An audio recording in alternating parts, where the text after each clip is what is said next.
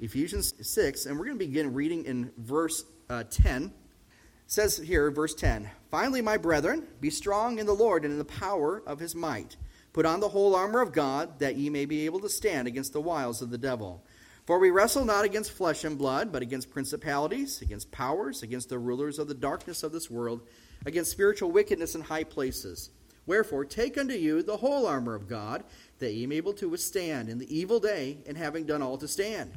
Stand therefore, having your loins girt about with truth, and having on the breastplate of righteousness, and your feet shod with the preparation of the gospel of peace. Above all, taking the shield of faith, wherewith ye shall be able to quench all the fiery darts of the wicked. And take the helmet of salvation, and the sword of the Spirit, which is the word of God, praying always with all prayer and supplication in the Spirit, and watching thereunto with all perseverance and supplication for all saints." One of the songs that we sang just a moment ago is one of my favorite hymns, probably some of yours, and that is Stand Up for Jesus. I was talking with Woody this morning as we were preparing for the day, and as I was studying this week through this passage on the armor of God, a song kept coming back to my mind. Have you ever have a song that just gets stuck in your head and you just can't get rid of it? It's there for a day or two. And that's what that song was. And by the way, it's a good song that gets stuck in your head, okay? And that song was Stand Up for Jesus. We sang that here as a congregation a few moments ago. It's a great song, a great challenge for us, but in many of the hymns, not all, but in several hymns, there's usually an interesting story of how that hymn was composed and put together, sometimes by one source, sometimes by a variety of sources. And so I want to share with you briefly the story behind that hymn, Stand Up for Jesus. It was in 1858, about 150 years ago or more, that revival meetings were taking place in Philadelphia. Believe it or not, they had revival meetings. That was before the Eagles started playing, right? Okay. But anyways, it was in Philadelphia, these revival meetings. There was a young preacher. His name was Dudley Tyng, Tyng, and he became well known in his preaching, but also for his fervent love for the Lord. It was said that he preached to about 5,000 men. This revival meeting was actually organized by the Young Men's Christian Association, also known, probably better to you, as the YMCA. Don't start singing that song. Okay. All right. Anyways, with that in mind, where are we going with this? Okay.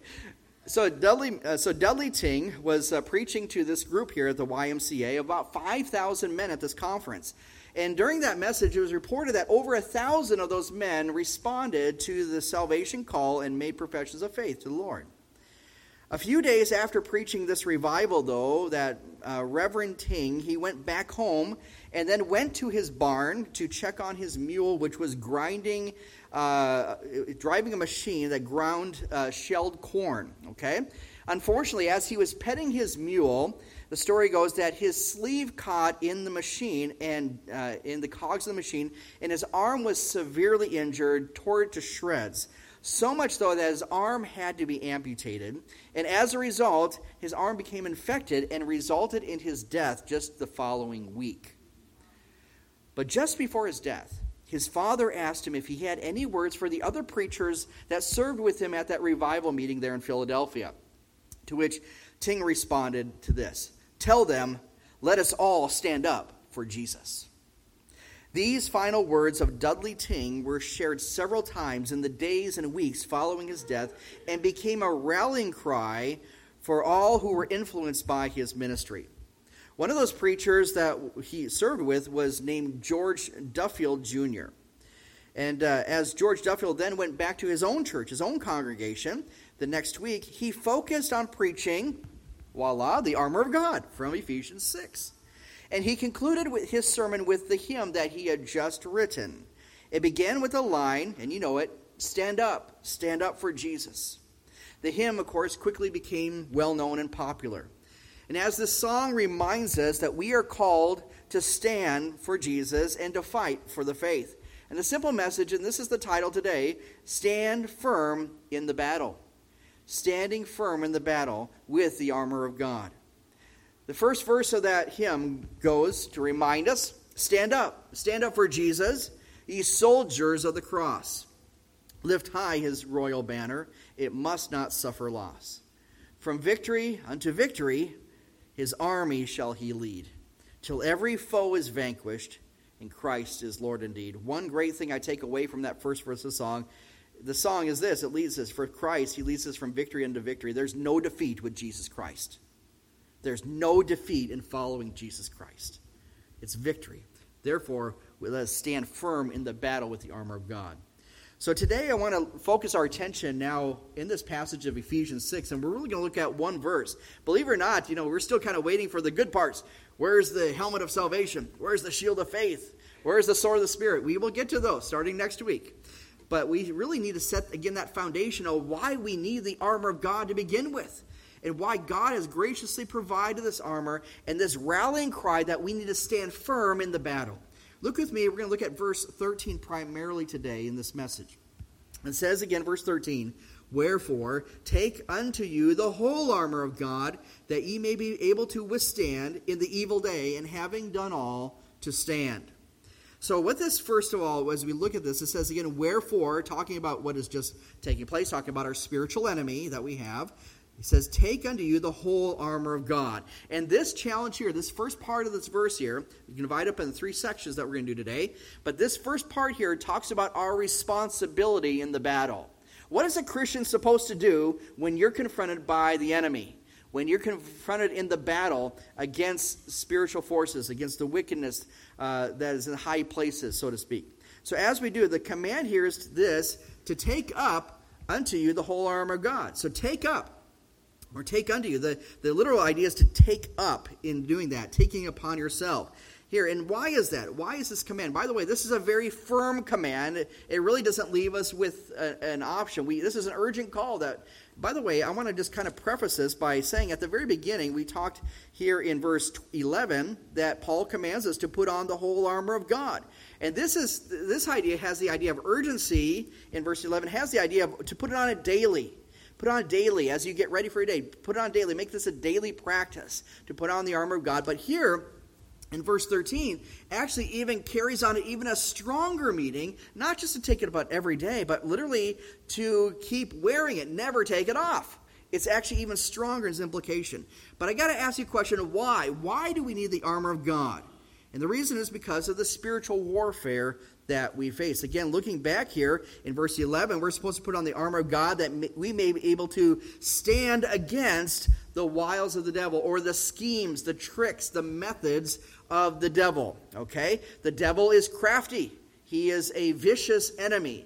He will stop at nothing to undermine God's children. Why is that? Because the testimony of Christ is at stake. And he will do everything in his power that he can to do that. He will try to discourage. He'll try to dissuade. He will try to distract. Whatever he can do to basically make us think that we don't need the armor of God, that we can handle it on our own. We go on, and we talked about this a lot last week about the enemy that we face, and that is that we wrestle not against flesh and blood. That the enemy that we face primarily is not a physical enemy. Okay? It's a spirit. We have a spiritual warfare going on. And that is against principalities and powers, against the rulers of the darkness of this world, against spiritual wickedness in high places. This encompasses a lot, and it sounds really scary if you just look at that. We have a formidable enemy. Satan is not to be messed with, and his demons that he sends. Don't think that you can fight against Satan yourself. You can't. He would love to have a one-on-one contest with you, and you'll win every time. Okay? But understand this, that we are victors in Christ. He is our captain. And he is always there for us. We talked about last week, and this week I was talking with Terry Honey. And as she is, again, thinking about Bob and the years of marriage that they had together.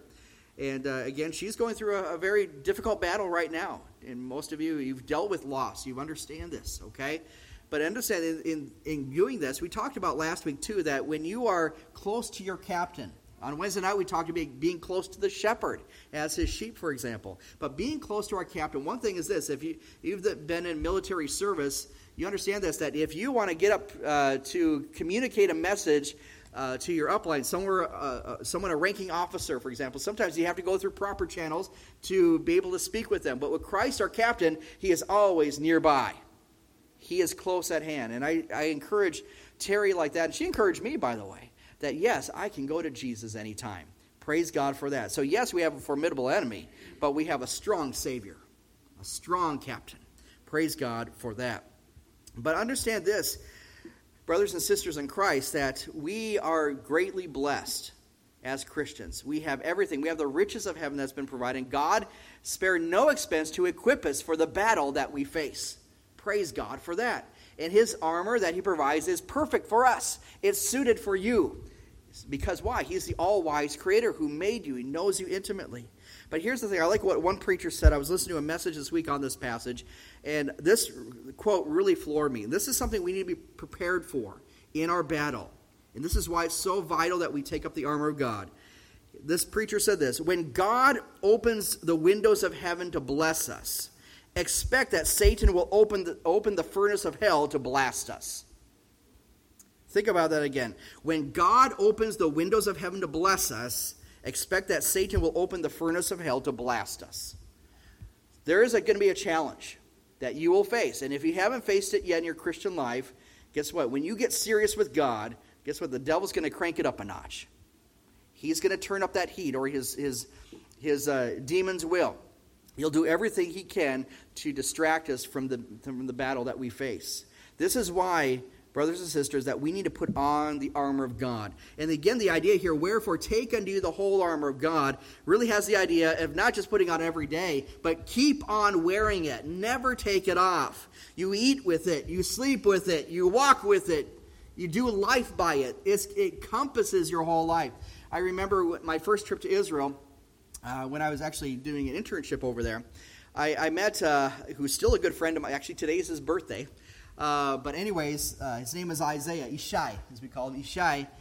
Ishai, he was, of course, in the military. When you become 18, you are automatically conscripted into the military there. If you're a guy, you have to spend 3 years in the IDF, Israeli Defense Forces. For the ladies, it's 22 months. And so when you're, of course, you go through your boot camp, your training, you are given your weapon, your gun, and you have to basically do exactly that. You cannot have that leave out of your sight, out of your hands. You have to shower with it, sleep with it, everything you do. So it's not uncommon if you get on a bus, regular transit, you're sitting across the aisle from someone who has an M16 on their lap, okay? It's just Israeli life. Hey, it's part of it. By the way, it's not supposed to be loaded, okay? So anyway, with that in mind, this is just something that you keep in mind. So that idea from my friend Ishai is the same idea, that we keep on wearing that armor of God. We never take it off. Why? The devil's always looking for an opening. He's always looking for a moment when your guard is dropped. This is why it's so vital, brothers and sisters in Christ, that we take up the whole armor of God. By the way, talking about the whole armor of God, this is not optional, like we should leave something out. Oh, I can do without this or without that. You know, this is when the devil is looking for that opportunity. So therefore, let us take unto the whole armor of God. Here's the point. This is the third verse of Stand Up for Jesus. We didn't sing it, but I'm going to read it to you. Okay, so we're not going to leave it out. Okay? The third verse of that song, Stand Up for Jesus, says this: stand up for Jesus, stand in his strength alone. The arm of flesh will fail you, which that's interesting considering the guy had his arm taken off. But anyways, interesting how that all correlates. The arm of flesh will fail you. You dare not trust your own. Put on the gospel armor, each piece put on with prayer. Where duty calls or danger, be never wanting there, be never lacking. So in other words, this is good words for us, a good encouragement for us that we should put on the armor of God. You think you can handle that battle in your own strength? I'll be honest with you, there's too many Lone Ranger Christians in this world who say, hey, I can do church by myself, I can do life by myself, I don't need the church. If you know what, if the church is going to be optional for you, meeting together with the body of Christ, doesn't mean we're perfect. We need each other, folks.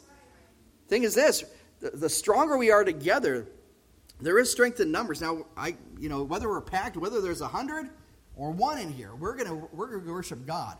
Okay? No matter what. But we desperately need each other in the battle. You look across the aisle here. You see people in this group. Guess what? That is your fellow soldier. We need each other in the day of battle. We need each other, folks. We need to pray together, to worship together, to serve together, to sing together. That's one of the reasons we do congregational singing. is that we would be together as a mighty army, so moves the church of God. This is who we are. This is why we need the armor of God, folks. It's not optional. You put it on and you keep wearing it. Don't take it off. You eat with it, you sleep with it, you do life by it. So my challenge again, as we look at this, wherefore take unto the whole armor of God, the challenge is this: stand firm in the battle with the armor of God. Praise God for that armor. So let's now talk about what is then the purpose of the armor. Why do we need it? What's the purpose of it? And that comes from the second part of verse 13. That ye may be able to withstand in the evil day. The purpose of the armor here is to withstand, or to the little Greek meaning here is to literally to stand firm, to stand your ground. Stand in the face of is the idea. And that is to stand against our enemy. We talked again for the past couple weeks about our spiritual enemy, about Satan. That's our real enemy, folks. By the way, if someone's picking on you, antagonizing you, that's not your real enemy when it comes down to it. Okay? That's your fellow man, fellow person, fellow woman, okay? And so as we think about it, who is this? The real enemy is the prince of power in the air, the god of this world, who, by the way, is powerful, but he's very limited. God is the one who's all-powerful. So understand this. How, then, should we withstand in the evil day? How do we withstand? How do we stand our ground? How do we stand firm in the battle against our enemy? The Bible gives us a couple of ideas. First of all, in James 4:9, that we should resist the devil, and he will flee from you. Have you ever tried resisting? You know, when you're tempted to do something wrong, you know it's wrong, you know it goes against God's will. I like to teach this. What is sin? Sin is everything we think, that we say, and that we do that breaks God's laws and makes God unhappy. I'm putting it in childlike terms so we can all get that understanding. Sin definitely is something that we all battle with to one degree or another, but we all deal with it. We have that sin nature. And the devil likes to utilize anything in his arsenal to help have us sin. He doesn't force you to sin, by the way. That's your choice. But understand, he will lay any temptation he can to do that. It goes against God's will. Resist the devil. Say no against the devil. He will flee from you. Do that in the name of the Lord. The Bible also talks in 1 Peter chapter 5, verse 8, that the devil as a roaring lion walketh about seeking whom he may devour. Verse 9, though, says this: whom resist steadfast in the faith. Our way that we remain steadfast and standing firm is in the faith. It's believing who Jesus Christ is and believing in him, following him. So this is very important that we withstand. We're going to talk a little bit some of those ideas here in just a moment of how that is done effectively. But here's the thing. It says here to withstand in the evil day. Well, what does that mean, the evil day? Well, there is, of course, we think of the time when the devil has his heyday, but really since the fall, Genesis 3, till when Christ returns in glory and when the devil is ultimately judged and defeated, okay? This is kind of the evil day, so to speak, but what Paul is talking about here is kind of more specifically about the periodic times we face the devil's onslaughts. When we face the devil's attacks, that comes and goes. Some days you're doing great. Other days it feels like a full force upon you. Okay? And so that's kind of what we're talking about. The evil day is when the devil raises his head and fights directly against you. Okay? Well, here's a case in point. When we think of Jesus' temptation in the wilderness, Luke chapter 4 mentions this. Matthew doesn't, but Luke does. Here, it says here, when the devil, after he had tempted Jesus, he departed from Jesus, for a season, for a time. So even the attacks that Jesus faced wasn't constant, but it happened periodically. It's even the same thing in your life. It's easy. Oh, you were victorious over one temptation. And now it's easy to go on our own life, and we have a couple days, couple weeks even, maybe even a month or so. Things are going great, and all of a sudden it says, okay, devil's looking for a weakness. He's going to step in again. He's going to try to tempt you. Here's the thing. We need to be ready for that. This is what it's talking about withstanding in the evil day when Satan rears his ugly head again. We got to be ready for that. So with that, how do we then deal with that? How do we then deal with that evil day when we do face that attack? And this comes to the importance of knowing God's word. Okay? This is actually what Woody was talking about today. One way we know God's word is this, by memorizing it. Okay? Like I said, Woody, we were sharing the same notes today. Memorizing God's word. By the way, and we're going to do this for the next couple of weeks as we go through the armor of God. We're going to be reading through this passage of Scripture on the armor of God. By the end of it, you're going to be tired of it, but I pray that you'll know it. Here's the thing. What does God's word say? Thy word have I hid where? My heart, that I might not sin against God. knowing God's Word, memorizing God's Word, saturating your life with God's Word. One thing that, and I've shared this many times, one thing I personally do, my wife and I do this on a daily basis, is we get up in the mornings, and as we go about our day, we have the Word of God around us. We're either reading the Bible or we have an audio Bible going as we're getting ready. The Word of God just surrounding us, that especially in the mornings, and then even throughout the day. And I challenge you, if you're not in God's Word, spend time today in it, okay? Let me give you a challenge. Tomorrow is August 1st. If you do not have a daily devotion going on in your life, let me say this. Number one, on our back table at the Welcome Center, we have devotional booklets. We have Days of Praise and Our Daily Bread. Good resources for you. Now, I will say that should be like a spiritual trail mix for you, okay? You get in there, you have maybe spend a few minutes of the day, you're reading through it, reading the passage of Scripture that they offer there, and pray, spend time with God. That's a spiritual trail mix. Let's kick it up a notch. All right, Emerald's here. All right. Can't say that, there's food cooking downstairs. We're having tacos today. It's hard to compete against tacos, but anyways, bear with me. All right. But anyways, let's kick it up a notch. Let's say in your devotional life, okay, what else can I do? So here's the thing. If you're wanting to get started in devotional life, open up, I would challenge you to the book of Proverbs. Proverbs has 31 chapters. The month of August has 31 days. Read a proverb a day. Starting tomorrow morning, Proverbs chapter 1. I like what Proverbs 1:7 says, the fear of the Lord is the beginning of wisdom. Okay? So, and fools despise wisdom instruction. You use that proverb a day. That's another way to do it. Or maybe you're going through another book of the Bible or some type of devotional. Do something to get in God's Word. And as you do it, memorize it. Take a verse, memorize it. Maybe you're having a hard time memorizing. Just don't focus on a whole book. Focus on maybe you'll eventually get there. Some people are gifted to memorize whole books or whole chapters. I'm not that gifted per se, but I try to make the Bible familiar to me where it's like, you know what, I've heard that somewhere. I remember here listening to, I forget the guy's name now. He's actually on TNT. He does the NBA with Charles Barkley. Forget all the guys that are Shaquille O'Neal. He's in that. But anyways, there's a guy. Forget his name now. I'll look it up later. Someone can tell me later. But anyways, they have a son or adopted son that has a very severe health condition. And I was actually watching, believe it or not, it was an ESPN thing. I just randomly watched it. And as he was sharing the story about raising his son, all of a sudden he quoted basically Romans 8:28. For all things work together for good to them that love God, to them who are called according to his purpose. And for most people, and he kind of said it in passing, it's like you blink, you miss it. But you know what? My ears perked up at that very moment. We were going through issues with our son Wesley, and still are, trying to figure out his diagnosis of things that he's dealing with. And God used that moment in my life from the testimony of that man who shared the Word of God and said, wait a minute, I'm familiar with that passage, and I clung to that promise and dug in the Word of God more and more, and got assurance for that. So this is why we need each other in the fight, guys. This is why we need each other. Here's the thing. When Satan attacks us, he often casts doubt. I mean, he told Eve, did God really say the commandments concerning the tree? But here, I want to just say, it's not just doubt here. One of the greatest temptations of Satan is for us to doubt God and to trust in ourselves. It's one thing to doubt God. Did God say it? But what Satan is wanting to do is says, you don't need God. You can handle this on your own. Trust yourself. That is so dangerous, folks, in our walk with God, that we would say, hey, God, I got this today. I'm good. Oh, that's the moment the devil's looking for. Okay? Be very careful with that. Again, my challenge is to us, as we do this, withstand in the evil day. Let's stand firm in the battle with the armor of God. Let's now then talk about the turning point of the battle. In the end of that verse is this, and having done all, to stand. Having done all, what does this mean? It really kind of brings us all to perspective. Number one, that we would put on the armor of God. That simple command. Doing all. That means putting on the armor of God. That means resisting the schemes or the wiles of the devil.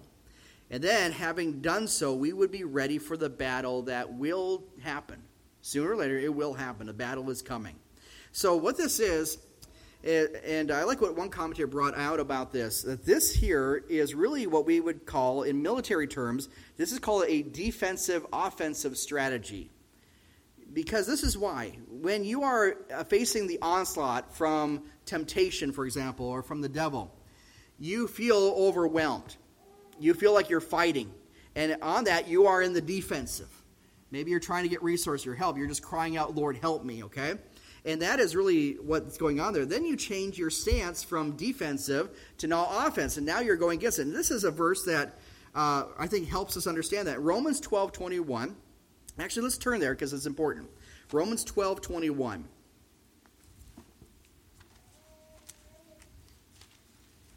Give you just a second to get there. It says here, and you probably know this one, but watch it, put a star by it, underline it, write it down in your notebook, something. It says here, be not overcome of evil, but overcome evil with good. That is that battle strategy. That's the defensive, offensive strategy. Here it is. Be not overcome of evil. That's defensive. You're on the defense. But what's the offense? Overcome evil with good.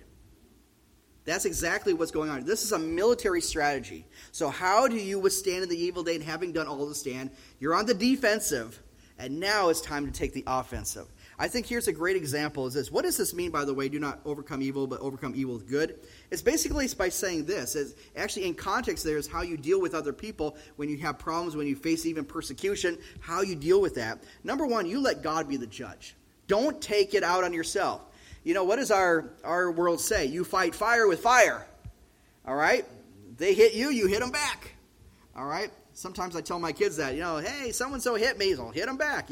Just deal with that, right? But work out your own problems. But here's the idea. In the Christian life is this. You let God be the judge. You let him take out vengeance. That's not your job. That's his job. And don't render evil for evil. Jesus Christ did exactly that. When he was reviled, he reviled not again. I think a great example in the Old Testament is the story of Joseph. Joseph, who was betrayed, he was lied about, he was forgotten.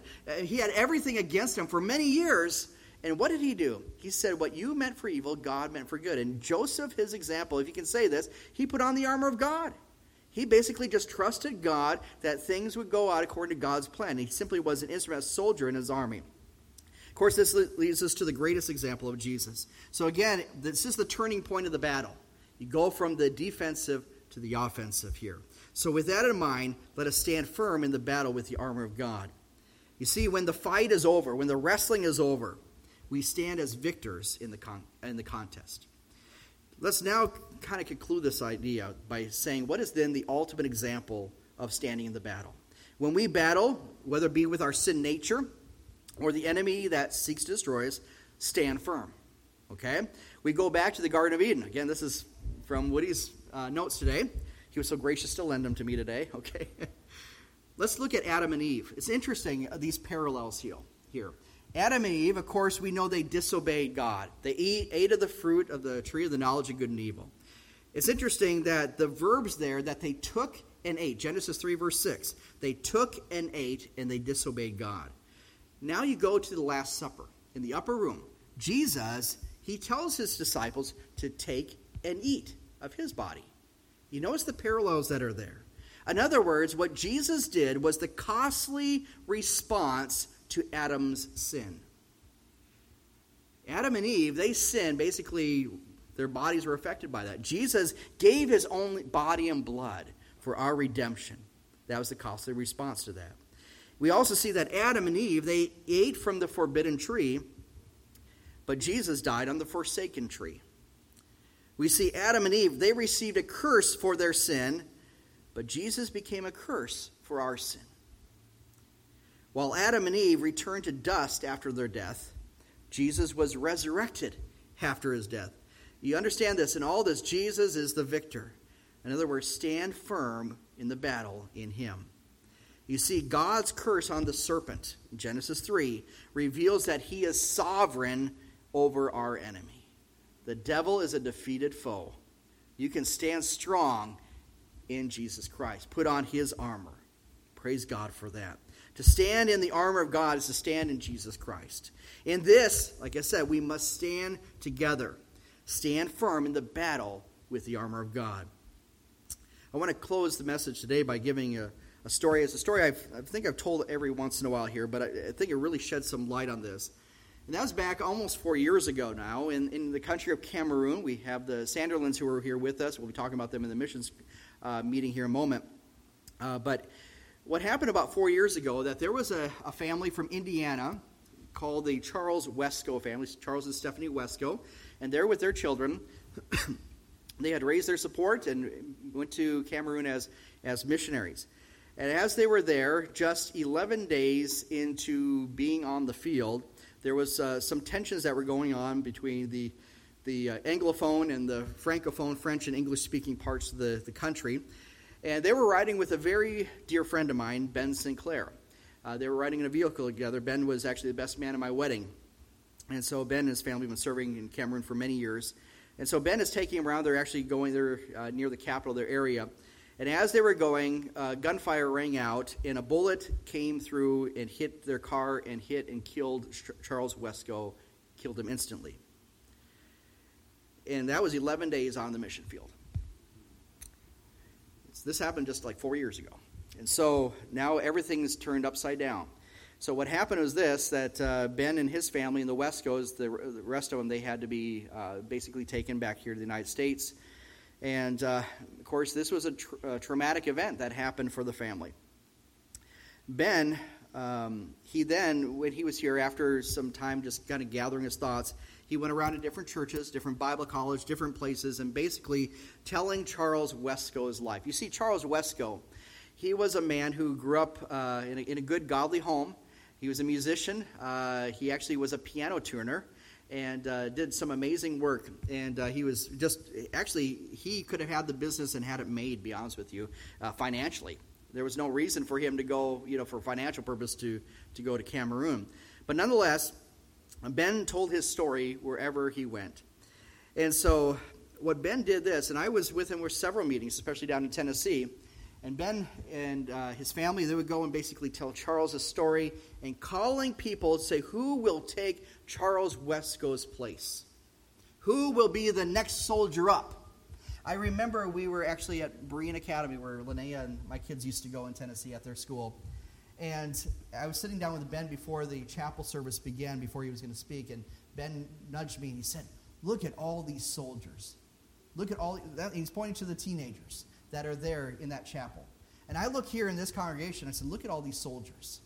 You're not to sit by on the sidelines in the spiritual warfare. If you do, you're going to be targeted. Okay? But here's the thing. Each and every one of us are soldiers. So Ben, in his call, he was called, who will fill the ranks? Who will stand up for Jesus?